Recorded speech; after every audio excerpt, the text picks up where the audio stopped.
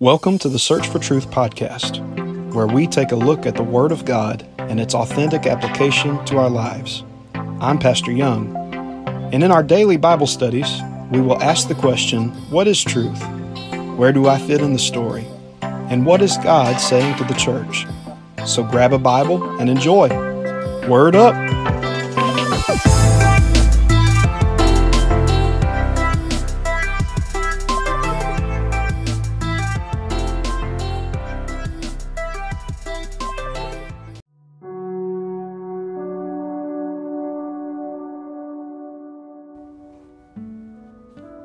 Good morning, everyone. Pastor Young here with another daily Bible study. If you'll open with me in your Bibles to 1 Samuel chapter 13, we're going to pick up right where we left off yesterday. In yesterday's lesson, we talked about why it is that God would allow Saul, knowing what kind of king he would be, to become anointed. We have looked at the difference in Saul and David just a little bit. And we're starting to now see the characteristics of Saul's reign in Israel. So we're going to pick up today in 1 Samuel chapter 13, if you'll open your Bibles with me. 1 Samuel chapter 13.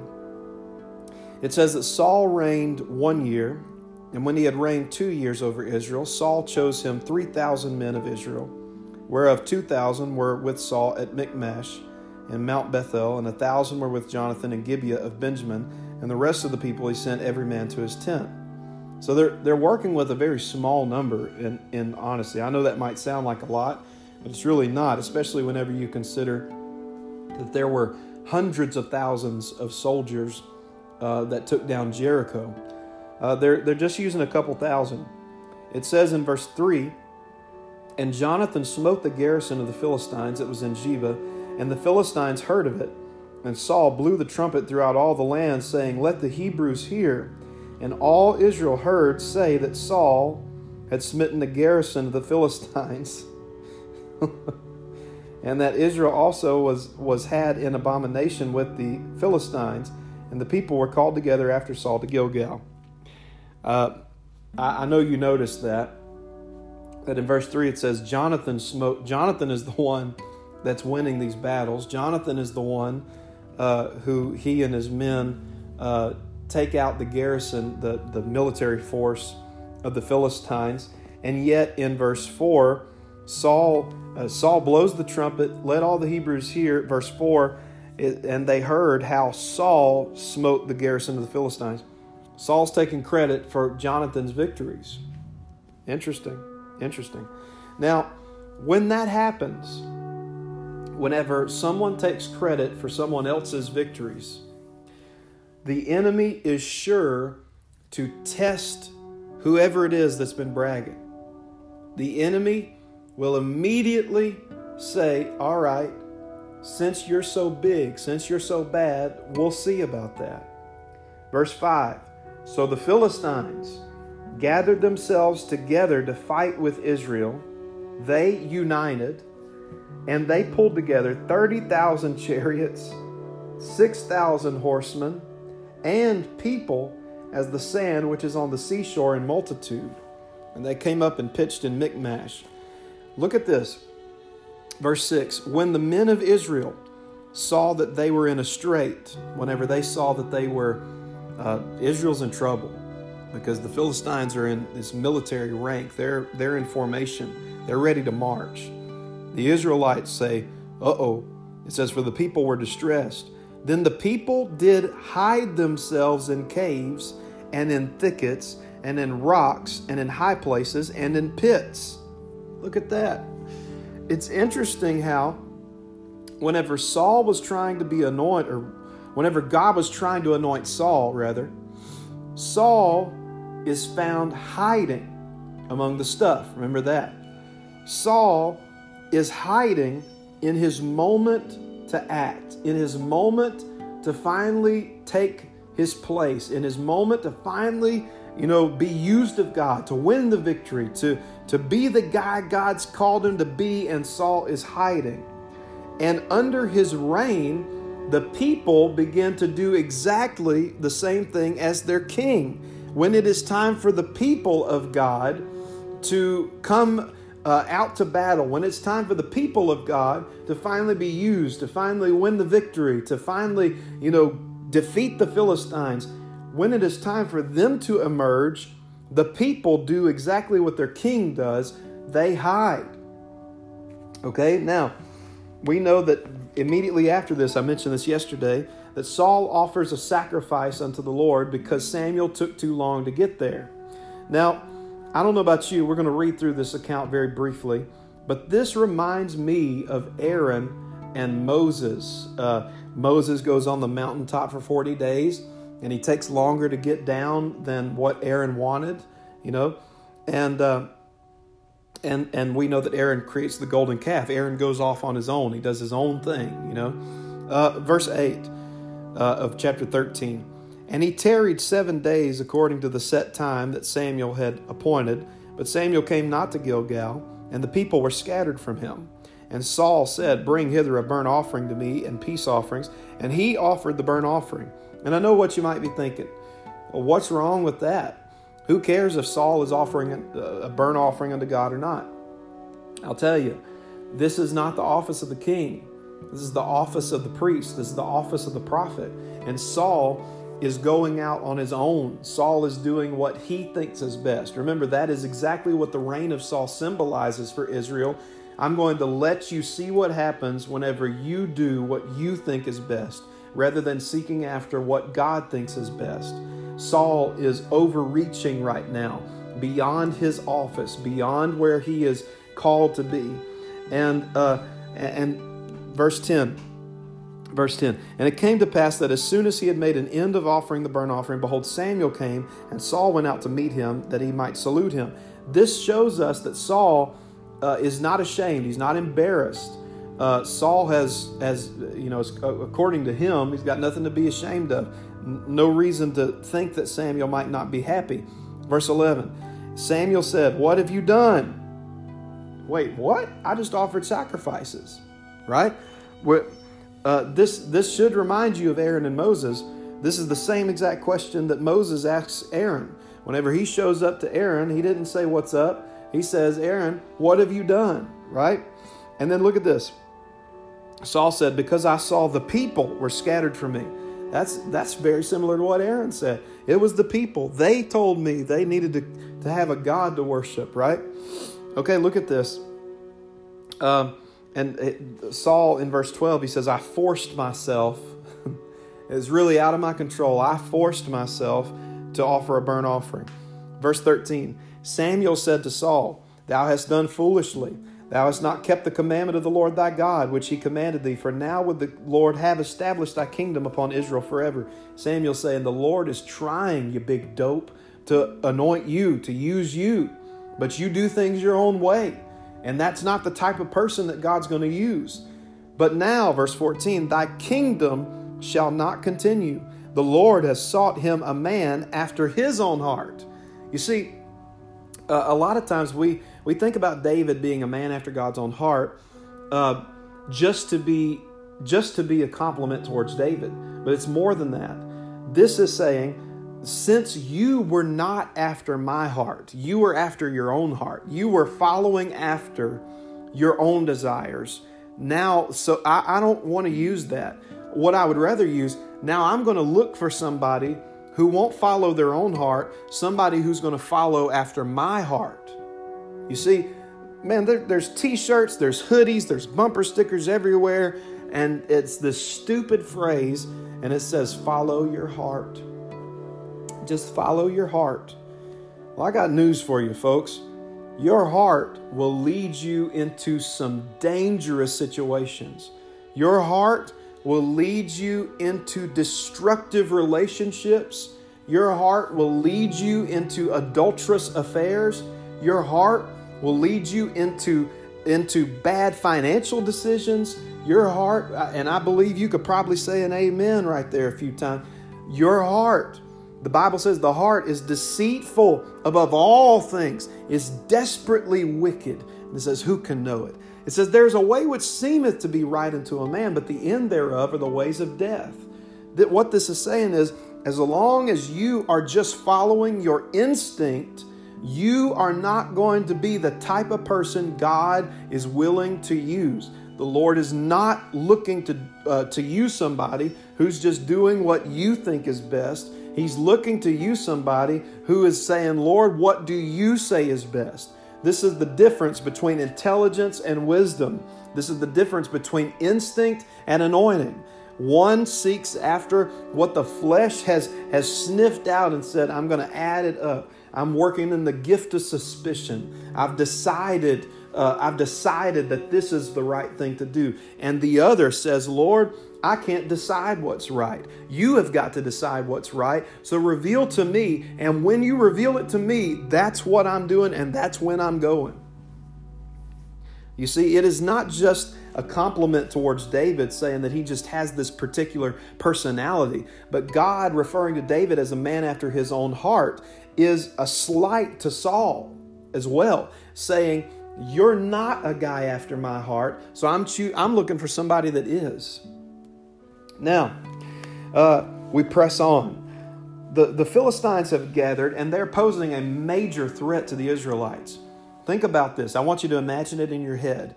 You've got 30,000 chariots.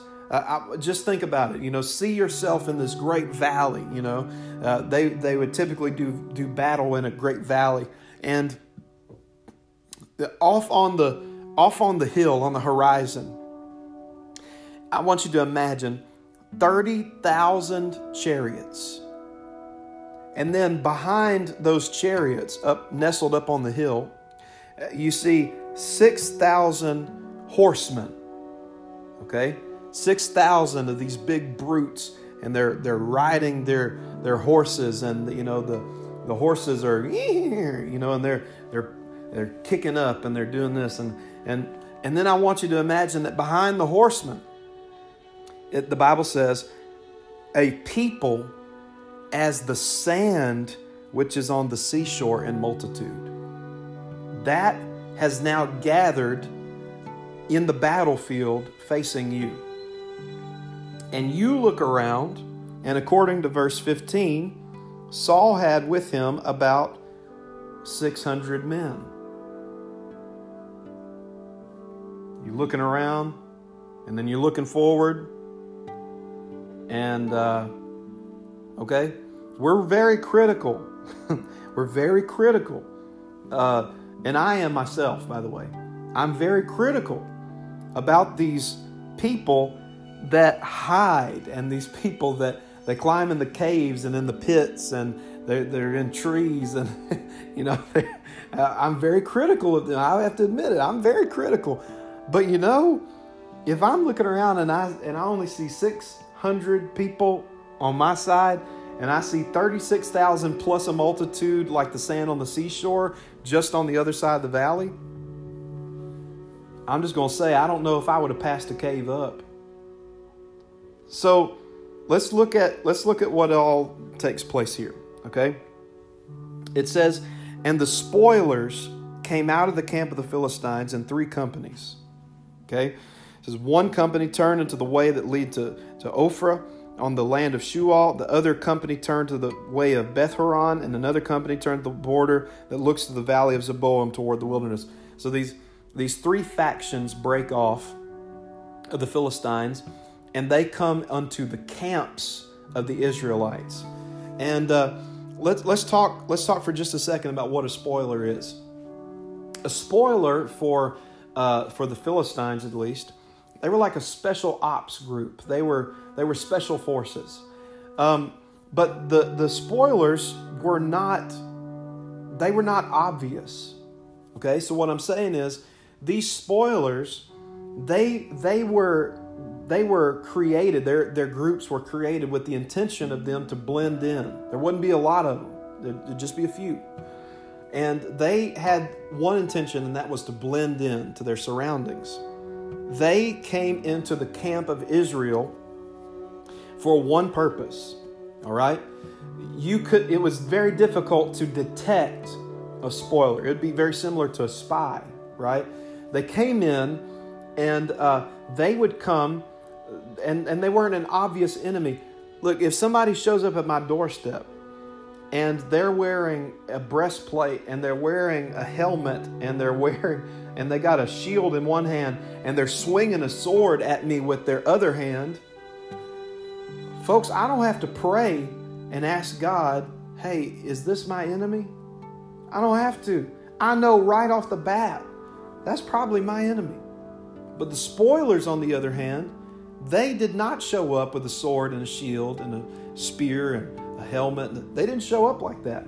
They show up wearing Israelite clothing.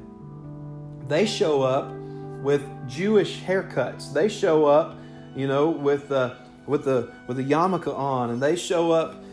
Don't check that. I don't know if they were doing that yet. But anyways, they show up, bearing shewbread, and they show up, coming up talking about, hey guys, isn't Jehovah great? They come up and they're like, what's the scuttlebutt? Have y'all heard about what's going on with Saul? And everybody said, who's the new guy? And they say, I don't know. Isn't he Josephine's cousin? They say, is Josephine's cousin? Is he? Does he look like? And they say, I think so. Y'all, look, we just gonna pretend like we know who it is. And they say, oh yeah, hey man, oh, where you been? Hey there, bucko. I hadn't seen you in a while. And before long, the spoilers blend into everybody else. All the while, they are of the Philistines. Now, they had one purpose, okay? Verse 19 shows us the purpose of the spoilers. It says, now there was no smith. That's not a last name. That's a job description. There's no blacksmith that is found throughout all the land of Israel, because the Philistines said, lest the Hebrews make them swords or spears. So if you take out the blacksmith, now we don't have access to weapons. Okay, so let's re-examine this battle again. 30,000 chariots, 6,000 foot horsemen, and then behind that a multitude that could not be numbered. We only have 600, and while I'm looking around, nobody has swords or spears. Okay, that's interesting. First thing I want to point out here is that it doesn't seem to be that big of a loss whenever the blacksmiths shut down. What are we missing? We're missing the tink, tink, tink, tink of the hammer on the anvil at night. We're missing the blaze of fire. We're missing the glow in the windows. But beyond that, who really cares if the blacksmith goes out of business? It's fine. However, no blacksmith means no swords. No blacksmith means no spears. This is pretty smart by the Philistines. Now, why does this even matter? Where are we getting this spiritual lesson here? I'll tell you, number one, this proves to me that they were not ready for battle. What do you mean? Well, if you're going to wait until the enemy has already ordered themselves and set themselves up in the valley, and if you're going to wait for the army of the Philistines to show up, and then you start looking for swords, there's an issue. The Bible says, take above all, right? The sword of the Spirit, right? That is the Word of God. Take with you the shield of faith. Take with you the helmet of righteousness, the helmet of salvation, the breastplate of righteousness, feet shod with the gospel of peace, the belt of truth. It says you need to take all of these things with you, wearing them. You need to wear them every day. Have that sword in your hand every day. Don't wait until the enemy has already gathered his troops and then go looking for a sword. You need to already have the sword with you. If the Israelites had a brain in their head, they would have realized that their previous victories did not mean they would never have to fight again. Their previous victories are stirring things up in the enemy's camps. Their previous victories and singing songs, taking credit for what other people did, and blowing the trumpet and doing all of this stuff, it's doing nothing but stirring up what the enemy is planning. And so what I'm saying there is not that the other battle shouldn't have been fought. What I'm saying is you don't ever have permission to retire from spiritual battle. You don't ever have permission to lay your sword down and never pick it up again. You don't have permission until you die from this earth, until you shed this carnal frame, until you lay your life down. You don't have permission to exit the battle and never to pick it up again. Somehow, some way, the Israelites went from winning battles to now all of a sudden there's no swords and no spears in the land. And it is not until the enemy gathers against them before they even start looking for swords. And what do you know? We don't have any. Why? Wait, where did the blacksmiths go? And what I'm saying is this is the work of the spoilers. They come in under disguise. They come in and you don't realize what they're taking from you, because it seems as if the things that they are stopping, the things that they have taken from you, doesn't seem like a big loss. It doesn't seem like that big of a loss in our spiritual walk whenever we stop giving in tithes and offering. It's like, well, there's other people that can give. I'm sure the church will be fine. I'm sure that, let me tell you, folks, it's not really for the sake of the church. It's for the sake of you, because whenever you give, God blesses you. And whenever you surrender your giving to the spoilers, the things that are not very threatening, the things that don't show up at your doorstep wearing an armor, wearing armor and a helmet and swinging a sword, whenever those things show up and they take little things like blacksmiths, things that don't seem to matter all that much. Yeah, sure, I used to worship.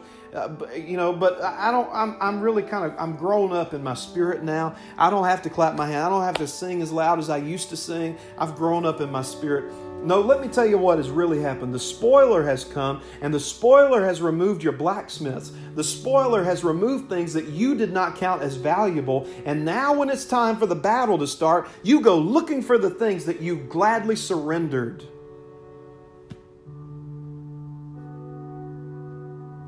The spoilers came. They put the blacksmiths out of business. And because of that, now no spear, no sword can be found to defend themselves against the Philistines. But it goes even beyond that in verse 20. But all the Israelites went down to the Philistines to sharpen every man his share, his coulter, his axe, his mattock. Yet they had a file for the mattocks, for the coulters, for the forks, for the axes, to sharpen the goads. What is this talking about?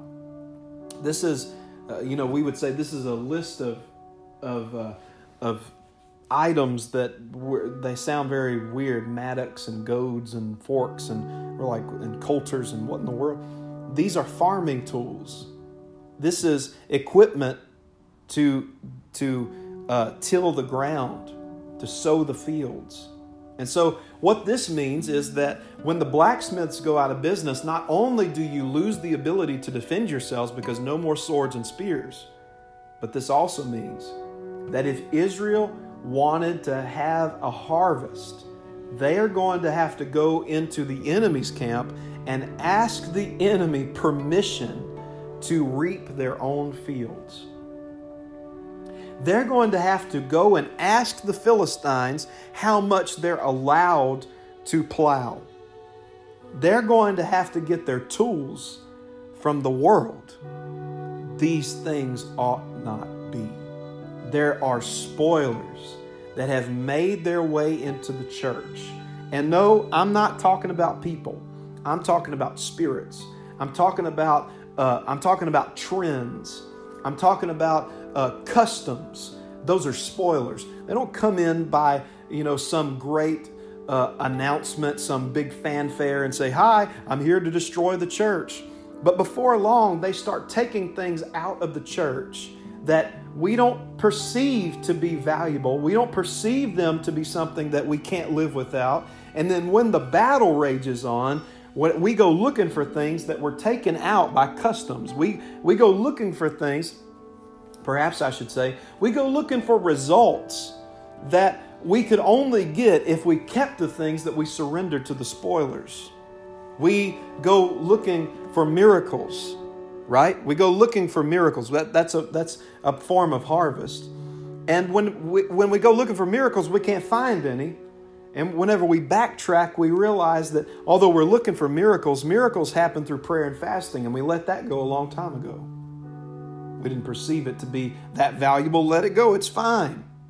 But when cancer strikes, when the battle is in array, when they've set themselves in rank and everything has surrounded you, do you go looking for things that you gave up a long time ago, or do you still have that in your hand and you say, they tried to get it away from me, but I'm never going to drop my worship. I'm never going to stop giving. I'm never going to stop my faithfulness. I'm never going to. There are blacksmiths that we need to rehire, and there are kilns that we need to refire. And there are places that we need to get the fire going again. The glowing needs to be in our windows again at the nighttime. We need to hear the clink of the hammer on the anvil again. We need some swords in Israel.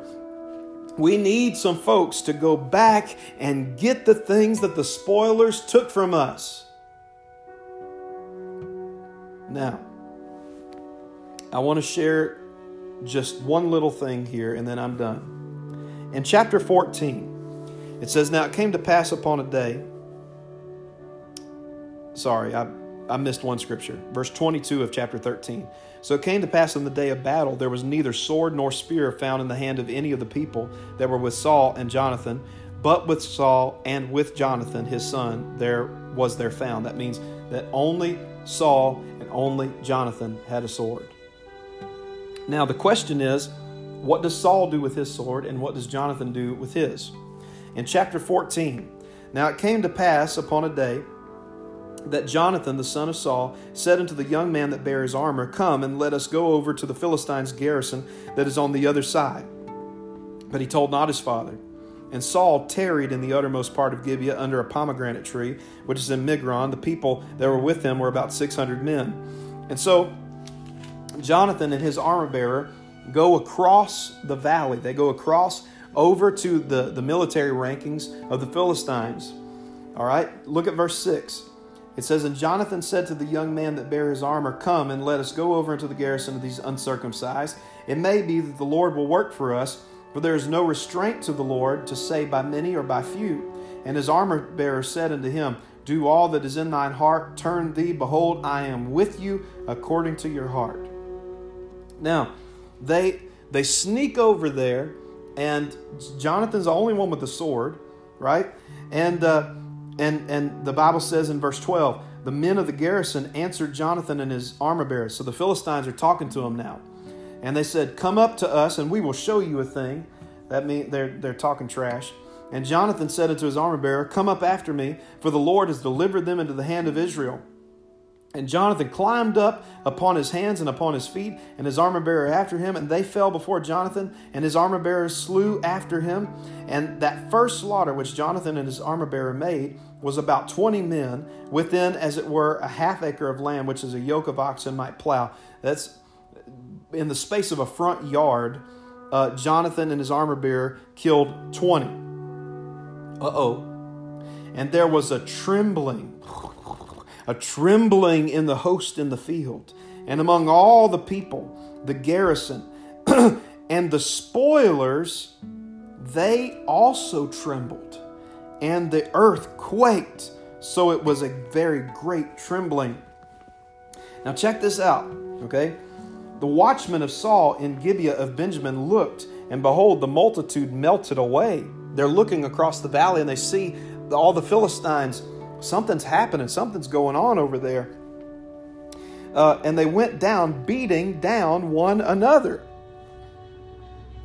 The Philistines start killing each other. Okay. "Then said Saul unto the people that were with him, Number now, and see who's gone from us." He said, "Let's take roll, because something's going on over there, and I don't know that everybody's here." When they had numbered, behold, Jonathan and his armor bearer were not there. And Saul said to Ahiah, "Bring here the ark of God." Verse 19, "It came to pass while Saul talked unto the priests that the noise that was in the host of the Philistines went on and increased." There's a great noise that is coming out of the enemy's camp now. "And Saul said unto the priests, Withdraw your hand. And Saul and all the people that were with him assembled themselves, and they came to the battle. And behold, every man's sword was against his fellow, and there was a great discomfiture. Moreover, the Hebrews that were with the Philistines before that time, which went up with them into the camp from the country round about, even they also turned to be with the Israelites that were with Saul and Jonathan." Did you catch that? Let me translate. That means there were Israelites that joined the Philistines. There were Israelites that opted out, and they said, look, if you can't beat them, join them. And they joined the ranks of the uncircumcised Philistines, ready and posed to take out their own brothers.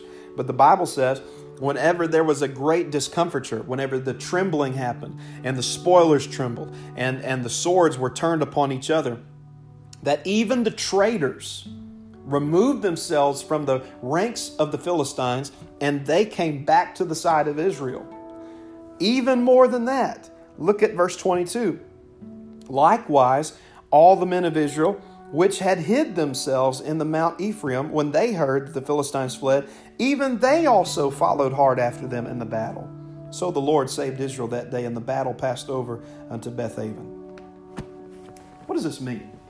This means that whenever Saul and his armor bearer decide to use what they've got, that's my topic for today. Use what you've got. They could have very well looked around and said, there's a huge army over there, and we have a small army, and there's only 2 of us with swords, and one of us 2 is a dope. He could have easily looked at his sword and said, what is this among so many of their soldiers? But Jonathan realized that if they were going to win the war, it wasn't going to be because of his sword. He says to his armor bearer, it might be that the Lord will fight for us. It might be that the Lord will deliver them into our hand. And all it took was a little bit of trash talk from the Philistines, and Jonathan goes ahead and declares it. He said, hey, let's hop up. God has delivered them into our hands.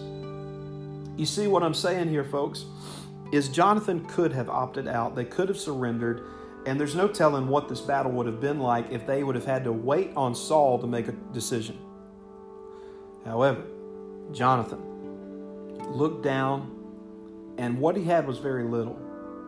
But little is much whenever God is in it. And Jonathan and his armor bearer go over, and in their act of bravery, them deciding not to lay down and die, that's all it took. They killed 20 bad guys in a half acre of land, and that was enough to tremble 30,000 chariots, 6,000 horsemen, and foot soldiers greater than the sand on the seashore. 2 men were able to cause that much trembling in their camp. And the Bible, I love that part where it says, and even the spoilers trembled. That tells me even the folks that were back in Israel's camp, when they heard about what was going on in the Philistines, they even began to tremble. All from 2 men deciding, I'm not going to lay down and die. Some things have been taken from me. Some things have, the blacksmith, the tools, the plowshares, these things have been taken from me. And I could choose to just surrender and give everything up to the Philistines. But I choose rather to use what I've got and let the Lord make up the rest. There are obvious ties here to all the rest of Scripture. Use what you've got. The widow in the midst of the famine. What do you have? I've just got a little bit of meal, a little bit of oil in a cruse. The prophet says, hey, use what you've got. She bakes him a cake, and next thing you know, she can feed her family through the rest of the famine. Right? We've got the little boy that shows up in the midst of 5,000 people, 5,000 men, not counting women and children, as Jesus is teaching. And Andrew comes up and he says, there's a lad here. He's got 2 fish and 5 loaves of bread. And he says, what is this? What is so little among so many? That doesn't matter whenever God's in the mix. There are times after time after time in Scripture. Just a little lad, just a little boy, just a little, it's just a shepherd, just a baby in a manger, just 5 smooth stones, just a handful, just 1 sword. You see what I'm saying, folks, is whenever you feel like you're the only one that's fighting, that's the time to fight. Because if you win the victory, it's not going to be because of your swordsmanship. It's going to be because God helped you. But God is going to help those who begin to use what they've got. God is going to help the people that have put to use what they have been given. Last as I close, I'm thinking about the parable of the talents. The guy that only had one talent opted out. He said, maybe if I had 10, maybe if I had 5. I've only got one. And so I'm going to save that which I do have. You're either going to have that mentality of I'm going to use what I have, or you're going to have the mentality of I'm going to save what I have. But the Lord has commissioned you to use it. It makes no sense for us to light a candle and then hide it under a bushel to try to save that flame, No, let it burn. Let it go. Use what you've got. I pray today, I challenge you, that you would back up and that you would take a self-examination. I try to encourage you to do this every day. Self-examination. And I want you to be honest with yourself. And for once, I want you to not criticize yourself. For once, I want you to actually edify yourself and say to yourself, what do I have that I can use for the kingdom? What do I might not be, the best dresser. I'm not. I might not be, the most eloquent. I'm not. But I tell you what I do have, I've got such and such amount of time that I can devote to intercession. I've got this, what I do have? I've got a heart of compassion. And then the next question is, what can I do for the Lord's kingdom with what I've got? That's going to get you somewhere. And so I want you to take some time with the Lord right now. And I want you to ask the Lord to reveal to you what you do have. And then once He does reveal that, I want you then to say, Lord, how can I use that for your glory? We're the salt and light of the earth. Let's make sure that we affect those around us. I love you all. I pray that you have a blessed day today. God bless you.